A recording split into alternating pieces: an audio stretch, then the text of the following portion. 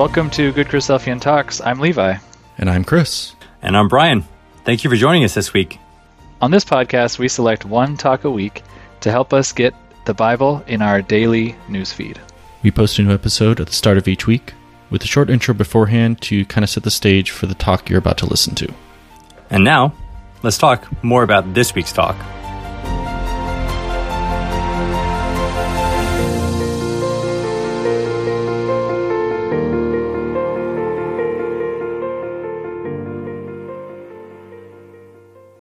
This week's talk is an exhortation by Brother Glenn Williams from the New Lynn Ecclesia in Auckland, New Zealand.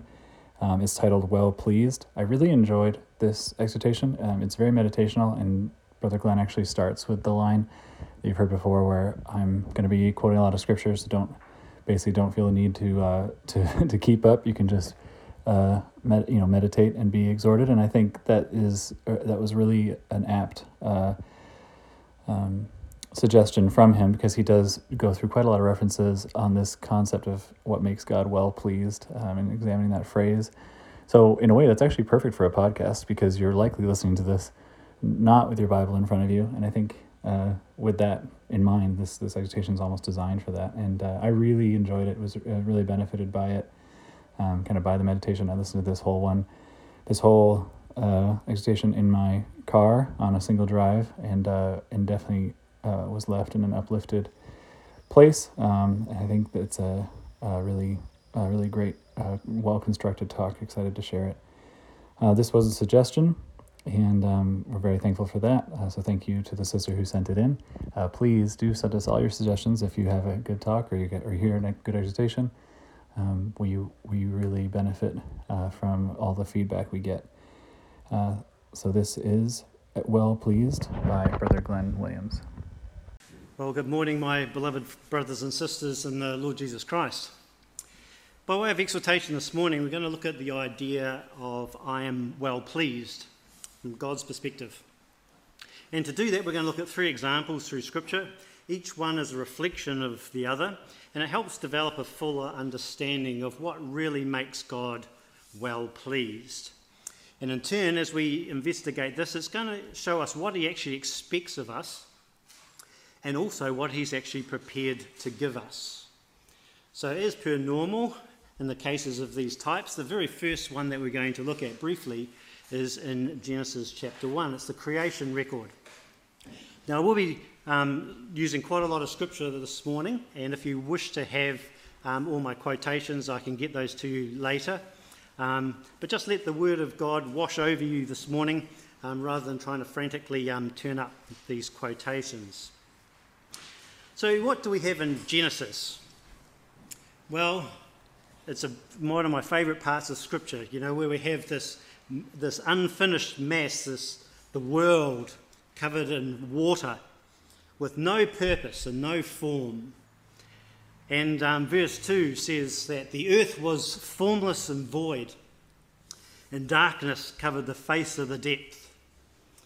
And in the Hebrew we get this idea. It says, Vaha eres hayata tohu vavohu vavroshek al panei tehum. So the earth was formless, tohu and vohu. These words literally mean it had no form, no structure, no purpose. So it's out of this chaos that God promised that something was going to happen. And it was seen there with the Spirit of God. And what was it doing? It was hovering upon the face of the waters. In the Hebrew it says there, Varuach Elohim merafet el panei hamayim. So the Spirit of God was poised, and you could see it hovering and just shaking with power, waiting to be released by the voice of God. And God said, let there be light, yehi ora, and there was light. And God saw the light, that it was good. And God, in that very first part of the Scriptures, separates light from darkness. So we have this divine model. Out of chaos, the darkness of an unshaped, unformed world, the voice of God was heard, and light was revealed upon the world for the very first time. And in God's creative act, he looked at it, and once he had created man, he says that this is very good. So he took pleasure, didn't he, in his creation. He said it was very good. He didn't say he was well pleased, because you see, his creation had yet to be tested, and that's the subtle difference. So God introduced a law. Not a whole lot of laws, one law: don't eat of that tree. Man did, of course, as we know, and death came as a result, and man was expelled from the garden. So what did God really expect from Adam and Eve then? Well, God expected the sacrifice of obedience. He wanted Adam and Eve to obey him and not eat of that tree of the garden. So what can we learn from this lesson here in Genesis chapter 1? What went wrong? You know, how could something that was very good become condemned? Well, Romans chapter 5 gives us the answer. God was not well pleased with Adam and Eve, because Paul to the Romans says, "For as by one man's disobedience many were made sinners, so by the obedience of one shall many be made righteous." And Samuel picks up this idea in 1 Samuel 15, where he says, "Hath Yahweh as great a delight in burnt offerings and sacrifices as in obeying the voice of Yahweh? Behold, to obey is better than sacrifice, and to hearken than the fat of rams." God requires obedience, brothers and sisters, more than sacrifice. So there was going to be a consequence, wasn't there? And that was, we know from Genesis 3:15, that the heel was to be crushed and bruised until that time when the head of the serpent could be crushed and put to death. So from that very moment, brothers and sisters, the daily walk of mankind was affected in every painful step that we took in life. Our heel is bruised, crushed by the sin nature that we bear.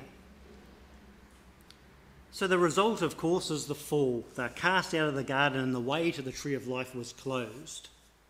God was displeased because of unrighteousness. So that's the model we have, the template that failed in Genesis. And now we're going to see this template applied to the life of our Lord Jesus Christ. And the first time that happens, brothers and sisters, is in the event of his baptism. Once again, there is darkness upon the face of the earth. It's a Gentile night. It's going to be broken by the voice of God, who's going to reveal the light of the world in fulfillment of Isaiah 42, which says, behold my servant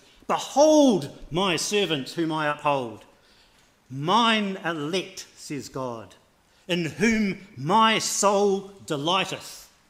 I have put my spirit in him. He shall bring forth judgment to the Gentiles.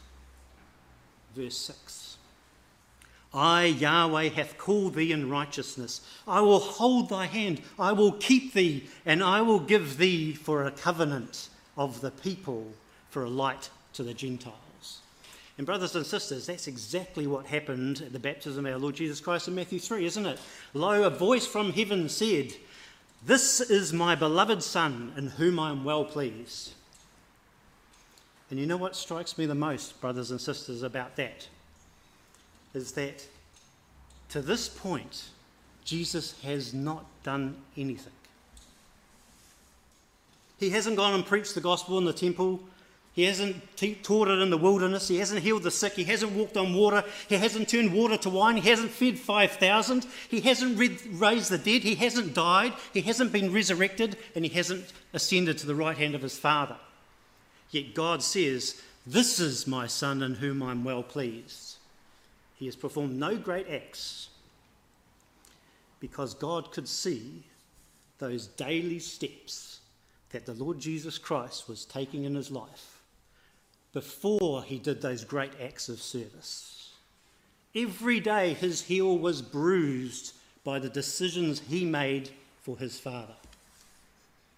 In him I'm well pleased. God does not expect great things from us, brothers and sisters, but he does expect the sacrifice of obedience. Not our will, but his to be done. And this was seen in Christ. The writer of the Hebrews in chapter 5 tells us that although he was a son, yet he learned obedience by the things he suffered. Being made perfect, he became the author of eternal salvation unto them that obey him. That's the principle, brothers and sisters, isn't it? Peter says, the elect according to the foreknowledge of God the Father, through the sanctification of the Spirit, unto obedience and the sprinkling of the blood of Jesus Christ. This is the covenant that we need to be in, brothers and sisters. These are the sacrifices that God is well pleased with. In Hebrews 11, in the chapter of faith, it talks about the faithful Abel, doesn't it? He offered to God a more excellent sacrifice than Cain.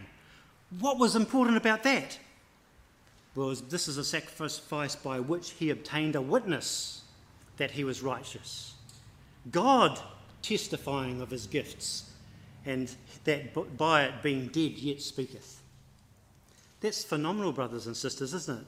It was offered in obedience by the process that he had seen done before, the slaying of the lamb for the covering of sin. The first of his flock was offered in that way, and he was declared righteous. That's the Greek idea of the word martyr, which is used twice in that verse. And it means to give testimony and to give evidence and to bear witness. So who was this person that was bearing witness and testifying on behalf of the dead Abel? That was God himself, brothers and sisters. God gave evidence on behalf of Abel, and God is prepared to do that for the righteous. Isn't that phenomenal? So how can we apply this to ourselves? What is good and acceptable? Well, Peter says that we're living stones built up into a spiritual house, a holy priesthood. And he says to offer up, this is our purpose, to offer up spiritual sacrifices that are acceptable to God by Jesus Christ. Well, that's great. We know that we have to do these spiritual sacrifices, but Peter, what are they? Well, Paul to the Romans starts to define them. He says, yield yourselves up to God, not as instruments of unrighteousness under sin, he says, but as those that are alive from the dead, and your members as instruments of righteousness to God. That's what God requires of us. Our lives are to be his instruments. So how else can we do this? We can do it with what we do. Well, the writer to the Hebrews says it's not just that, it's also the sacrifice of our lips. Hebrews 13 says, by him, therefore, let us offer the sacrifice of God continually, that is the fruit of our lips, giving thanks unto his name. We are to do good, we are to communicate, forget not, for with such sacrifices, God is well pleased. And Paul to the Philippians shows us how that happened in a real life situation, where he was talking about the gifts that Epaphroditus brought from the ecclesia to him. And he says, I've received these gifts that were sent from you as an odour of a sweet smell, a sacrifice acceptable and well-pleasing to God. You see, brothers and sisters, we're starting to build up a picture of what God is well pleased with. The things that we do, the things that we say, how we communicate, how we do good with one another, how we support one another in times like this with love and care and whatever we have at our dispense. And that rises to God as a sweet-smelling savour of an acceptable sacrifice in which he is well pleased. The other thing that we're told in the Psalms that God will not despise is a broken and a contrite spirit and a broken and contrite heart. These things God will not despise. So God requires from us a sacrifice of our lives. Paul expounds that idea when he says, I beseech you, therefore, brethren, by the mercies of God, that you present your bodies as a living sacrifice, holy and acceptable unto God, because that's the bare minimum. That is the reasonable service. If you want to go beyond that, that's fine, but that's the minimum. God expects all of your life, all of the time. And if you can add to that, do. It's the principle in Deuteronomy, isn't it? It says, thou shalt love the Lord thy God with 2% of thy heart, with some of thy soul, and with any of your might or strength that's left over from working hard. It doesn't say that at all, does it, brothers and sisters? We know that. It says, love the Lord thy God with all thy heart, with all thy soul, with all thy might. Well, sometimes, we're so exhausted and we turn that focus on ourselves and we ask that question, can we really say that of ourselves? What if we could? It was said of Josiah, 2 Kings, wasn't it, 23. Like unto him there was no king before him that turned to the Lord with all of his heart, with all of his soul, with all of his might, according to all of the law of Moses, and neither after him rose there any such like him. Phenomenal words, but that's what God expects. That was what God was well pleased. God requires all of us, all of the time. That's what's well pleasing. So the requirement that needed to be done, of course, was the heel had to be bruised because of what happened in Genesis. And in the baptism of our Lord Jesus Christ, we can see this process demonstrated, can't we? Where he daily was prepared to walk every painful step, crushing that nature, until that day when he finally crucified it upon that cross. That was seen in his baptism, wasn't it? What he was prepared to do. And when we look at the Matthew record of his baptism, we have this really interesting expression. When Jesus came from Galilee to the Jordan to be baptized of him, that's John the Baptist, John forbade him and says, I have need to be baptized of you, and you come to me? And Jesus answered him and said this, suffer it to be so now, for thus it becometh us to fulfill all righteousness. And when he'd suffered him, Jesus was baptized, and straight away as he came up out of the water, though the heavens were opened, and he saw the Spirit of God descending like a dove and lighting on him. And lo, the voice from heaven says, this is my beloved Son, in whom I'm well pleased. For thus it becometh us to fulfill all righteousness. I thought that was the work of the Lord Jesus Christ. Lord Jesus Christ was going to come and he was going to fulfill all righteousness. But Jesus says, no, John. I need to be baptized of thee. It's for us to fulfill all righteousness. A sinful man and a sinless man, brothers and sisters, together they would fulfill all righteousness. The glory of God demonstrated in them together will fill the earth with God's glory. That's something that Christ could not do by himself, brothers and sisters. Isaiah 60 says, behold, the darkness shall cover the earth, gross darkness the people.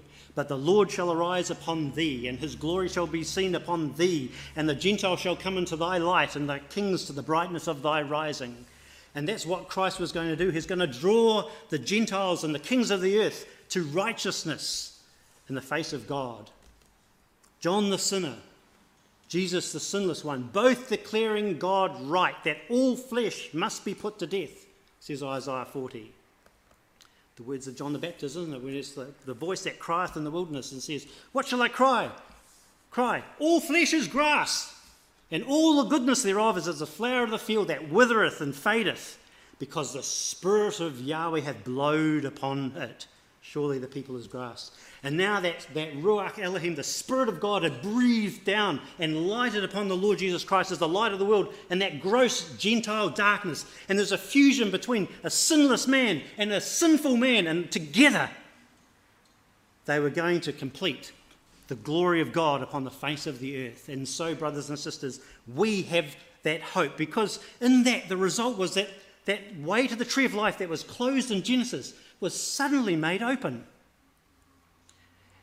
The Lord Jesus Christ lighted the way to salvation. And God was pleased.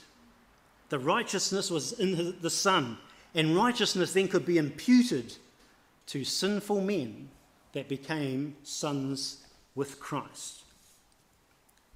2 Corinthians chapter 5 says, to wit, that which we read this morning, to wit, that God was in Christ, reconciling the world unto himself, not imputing their trespasses unto them, as he hath committed unto us the word of reconciliation. God is prepared to declare us righteous, to reconcile us back to him because of what Christ achieved in his resurrection. That is beautiful words, brothers and sisters.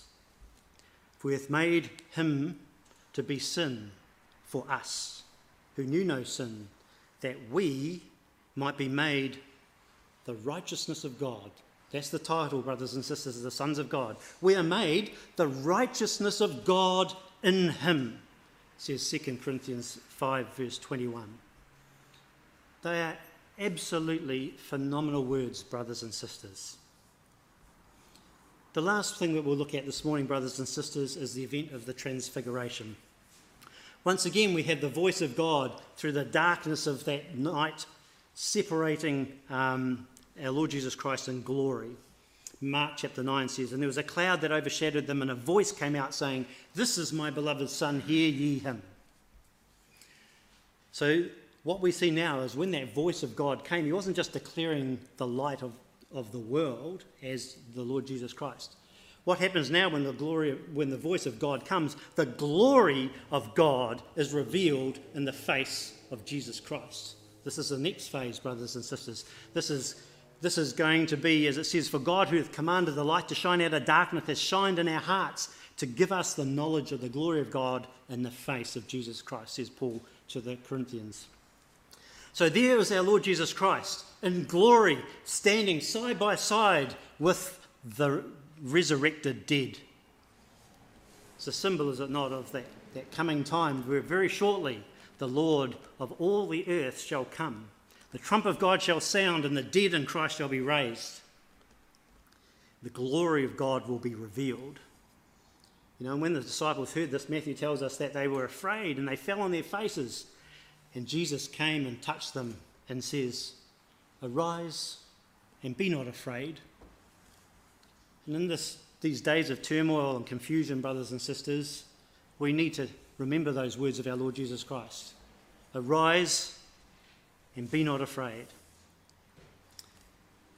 So the expectation, brothers and sisters, in this instance was demonstrating the reward that we have from obedience. Remember, in the garden, there was no obedience, it was disobedience. In the baptism, there was that demonstration of obedience. In the resurrected Son, in type, there was now going to be the reward of obedience. The head of sin would be crushed and the earth restored back to God. But you see, obedience was not going to be just that single act of him dying, but he was rather going to be made holy by the sacrifice and submission of will.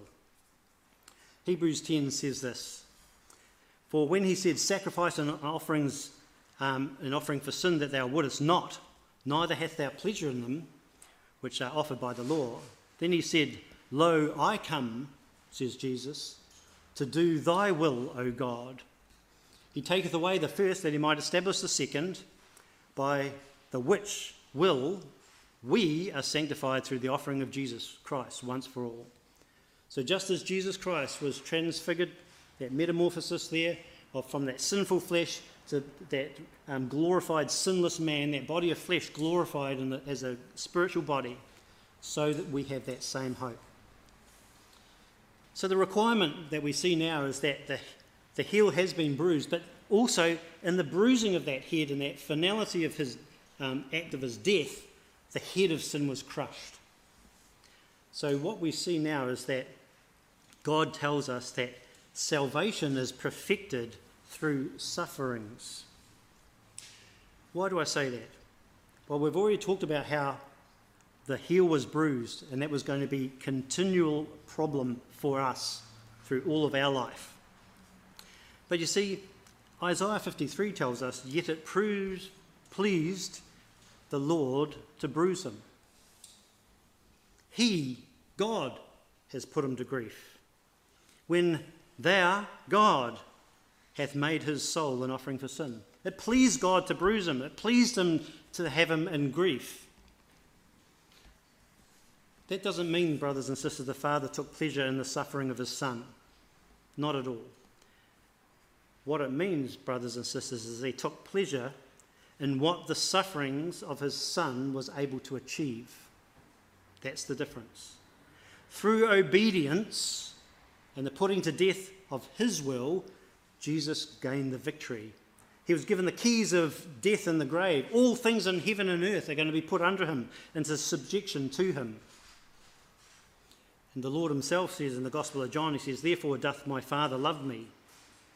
He loves me because I lay down my life, that it might be taken up again. No man taketh it from me, but I lay it down myself. I have the power to lay it down. I have the power to take it up again. This commandment I received from my Father."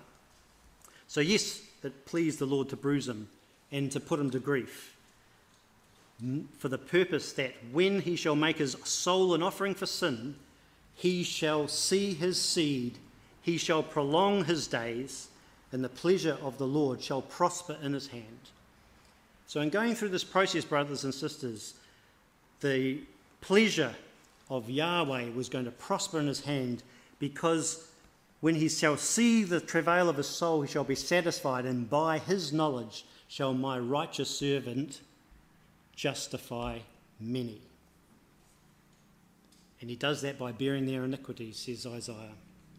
It's what we remember this morning, brothers and sisters, in what our Lord Jesus Christ has done for us. Upon him he bore the iniquity of us all. He did not suffer instead of us, brothers and sisters, but he suffered with us. For it becometh us to fulfill all righteousness.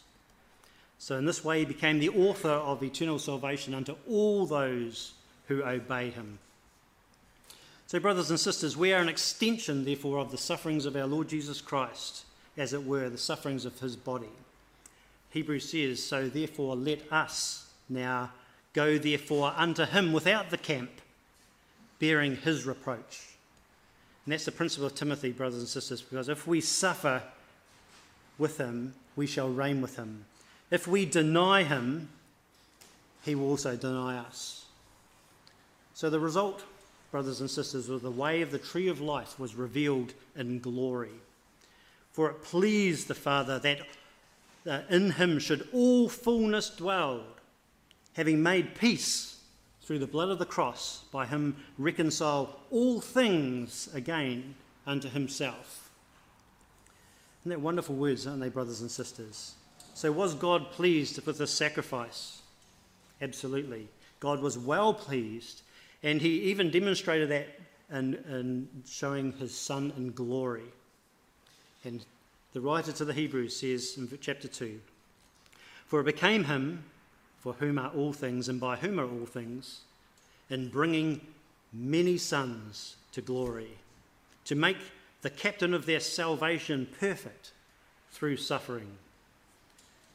And so, brothers and sisters, in that transfiguration, it shows us that principle that our Lord Jesus Christ brought many sons to glory through his suffering. So obedience that was required was not just a single act, but rather our Lord was made holy by the sacrifice and daily submission of his will. He gave all of his life, all of the time, just as our salvation is perfected through suffering, just as Christ's was. Not only have we been created for thy pleasure, says Revelation, but we've also been predestined unto the adoption of children by Jesus Christ, according to God's good pleasure of his will. And therefore he has made us accepted in the beloved, and we have redemption through his blood, says Ephesians. So brothers and sisters, what the bread and the wine symbolizes for us this morning goes far beyond just what we see on the table. We may rest in the great truth that God worketh in you both to will and to do his good pleasure. That's what God desires. That's what God makes him happy and well pleased. He can work in us to perform his will and do his good pleasure. And we know, says the psalmist, that Yahweh taketh pleasure in those that fear him. So what is God's good pleasure, brothers and sisters? The Lord Jesus Christ tells us that in Luke chapter 12. Fear not, little flock, for it is your Father's good pleasure to give you the kingdom. Something, brothers and sisters, that we can't earn, is it?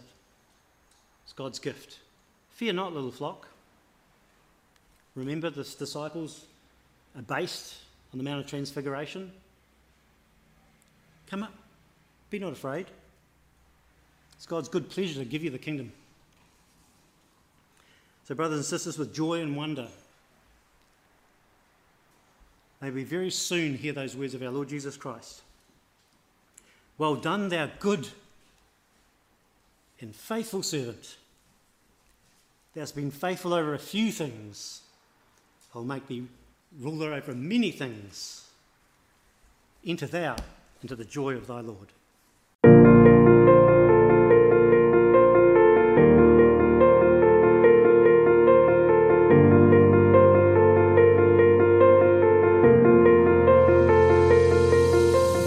Thank you for listening to the Good Christadelphian Talks podcast. We hope this talk helped you in your walk. If you would like to hear more, please subscribe for new episodes and leave a review in Apple Podcast or whichever service you are using to help more people find the show when they search for it. If you enjoyed this particular talk, please share it with someone who you think might enjoy it as well. For show notes on the talk you just listened to, visit our show page at anchor.fm/GCT or check the show notes section of your podcast player. Please share your thoughts on the talk from this week on our Facebook or Instagram pages, where we are at Good Christadelphian Talks, on Twitter, where we are at GCT_podcast, or leave a comment on our YouTube channel, where these talks are posted as well. If you know of a great talk, we want to know about it too. Send a suggestion to our email at goodchristadelphiantalks@gmail.com, or message us on any of our social media accounts. Thank you for listening, God bless, and talk to you next week.